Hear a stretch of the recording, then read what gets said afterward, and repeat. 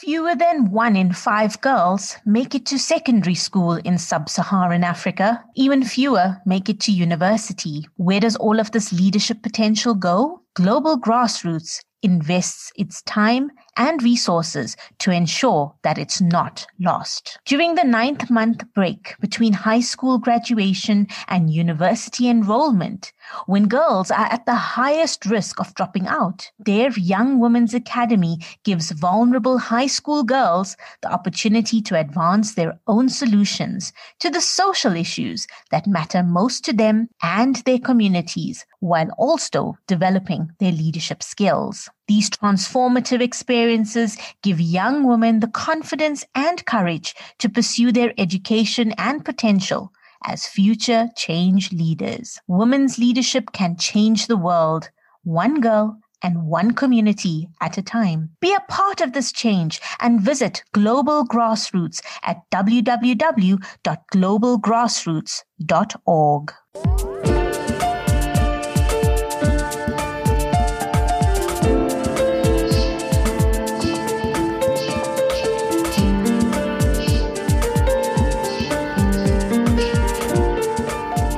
Hello and welcome to the Inspire Your Life podcast series.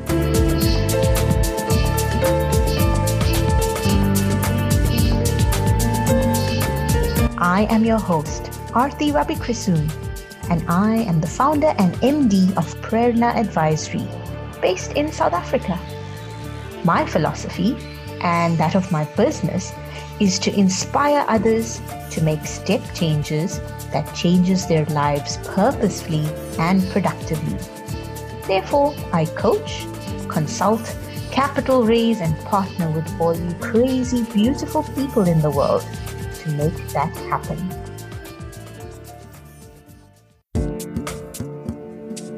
Today, I'd like to talk about how one can strengthen one's emotional resilience. Now, typically, this is a difficult topic for a lot of people, and mainly because there's a lack of understanding around it.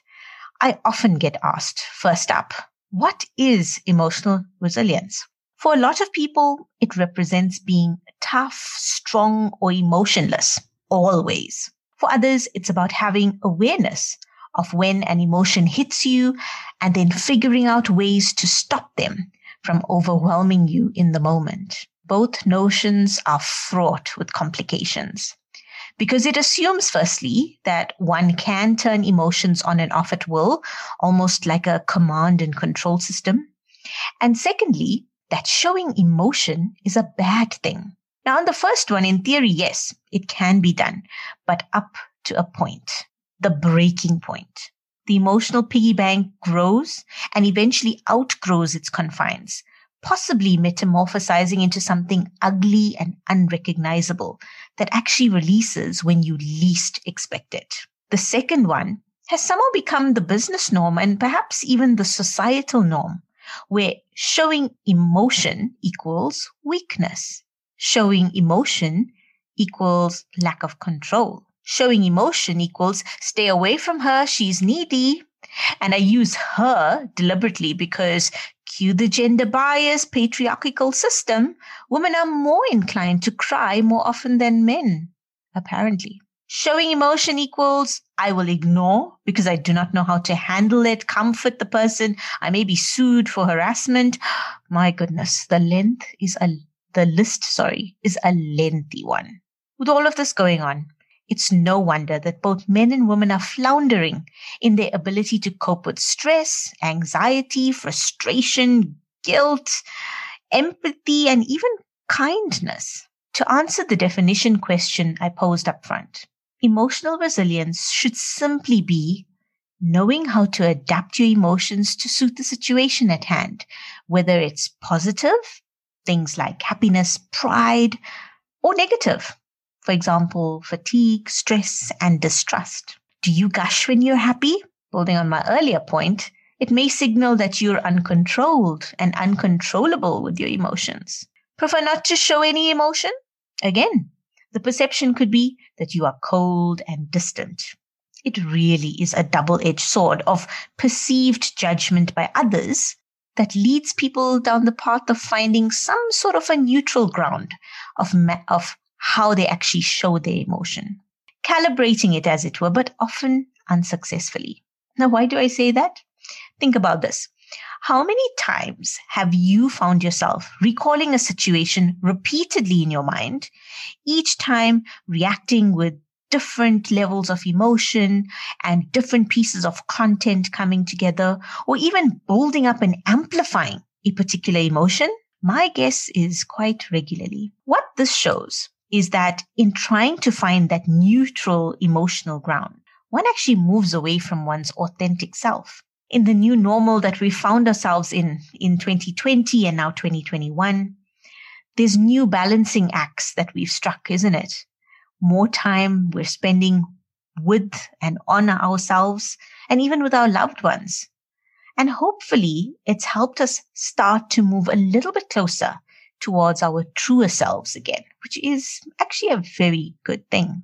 So the tips that I'm going to share with you will actually enable you on this journey now that you've begun or at least embarked on, and will help you reconcile what your true emotions should be and how to embrace and build on that for a more resilient you.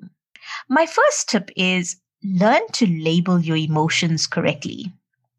So in order to regulate emotions effectively, one needs to know what the emotion is that we're dealing with. So there needs to be awareness of the emotion. Are you happy or perhaps proud? Maybe even feeling confident about something? My first step is to expand that vocabulary on what emotion you're actually feeling. And in fact, there's a really lovely piece of work done by Dr. Gloria Wilcox, where she came up with the feelings circle, which really helps one to understand what are the different emotions that we have or explore at different stages and different circumstances. It's put together in a circle, and this particular circle features 3 rings. The innermost circle has 7 core emotions, and these are being happy, surprised, feeling bad, fearful, angry, disgusted, and sad. Now, these are those go-to emotional states that we typically would describe how we're feeling or what emotion we're going through. But actually, they're quite vague. Now, in the feeling circle, the 2 outer rings above these ones drill down into even further specific emotions associated with these bigger ones that I mentioned. So, for example, you may be feeling sad, but the sadness may stem from feelings of guilt or loneliness. Now, your coping mechanism for dealing with guilt would be quite different to that of the loneliness one. So actually, knowing the difference in terms of where the level of sadness is coming from may actually change the plan and even the outcome. Now, the feeling circle can also be used to identify your goal emotions. And I know in a podcast, it's really difficult to be able to explain this to you, but I would certainly urge you to look it up, the feeling circle. Do a quick Google search of it. But in essence, from a goal perspective, if you're on one end of the circle, for example, let's say you're feeling anger with regard to your job. If you look across the wheel at what's opposite in terms of anger, you'll find that there's actually joy. And if you actually then target to meet that opposing emotion, and for example, say, seek out a new job or a new situation within your current job that will enable that second and third tier emotions feeling with joy to come about, such as pride or success, then what you've actually done is you flip the script and you've actually changed that emotion to something that's very positive and put yourself in a positive mood state. My second tip is to validate the emotion by giving yourself permission to feel. So now that you've expanded the vocabulary on emotions, it's time to let yourself off the hook. That means giving yourself that permission to feel that emotion and repeat after me. I will be okay if I cry or laugh or if I'm frustrated. And in fact, in brackets, you can add in any of the emotions that you feel here.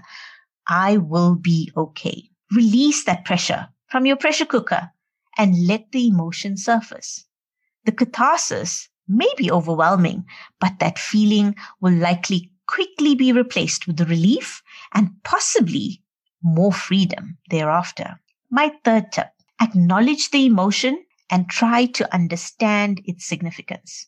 Now, after you've experienced the emotion, dig a little bit deeper to try and understand why is it that you felt that way.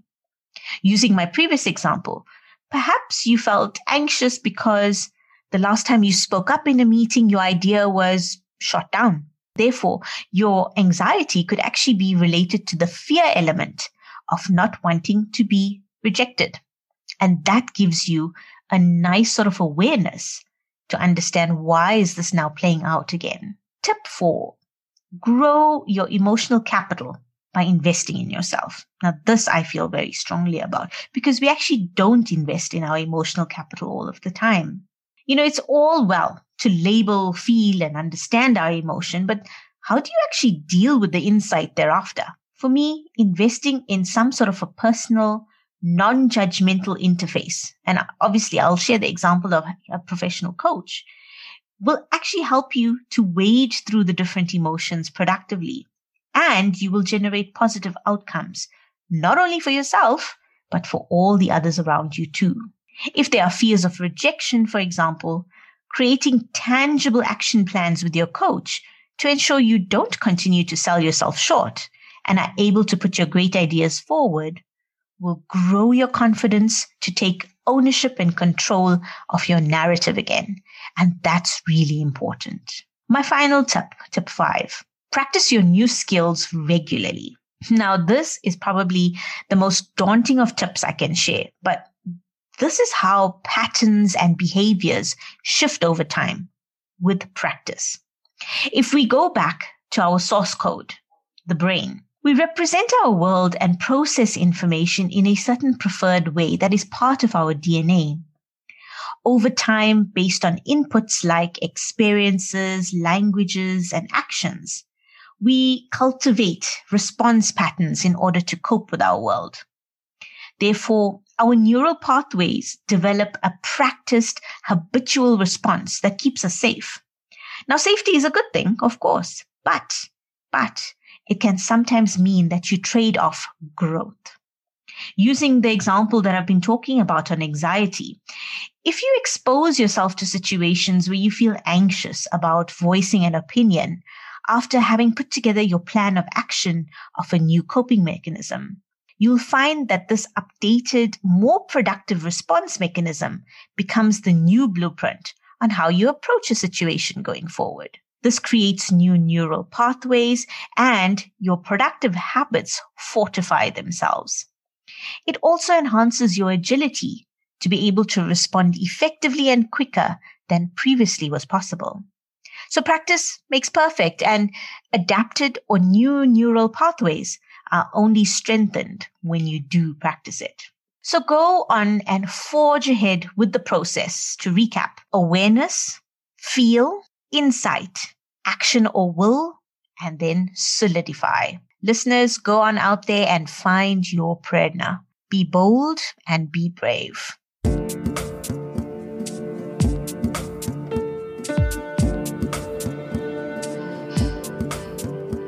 Thank you so much for joining me on this episode today.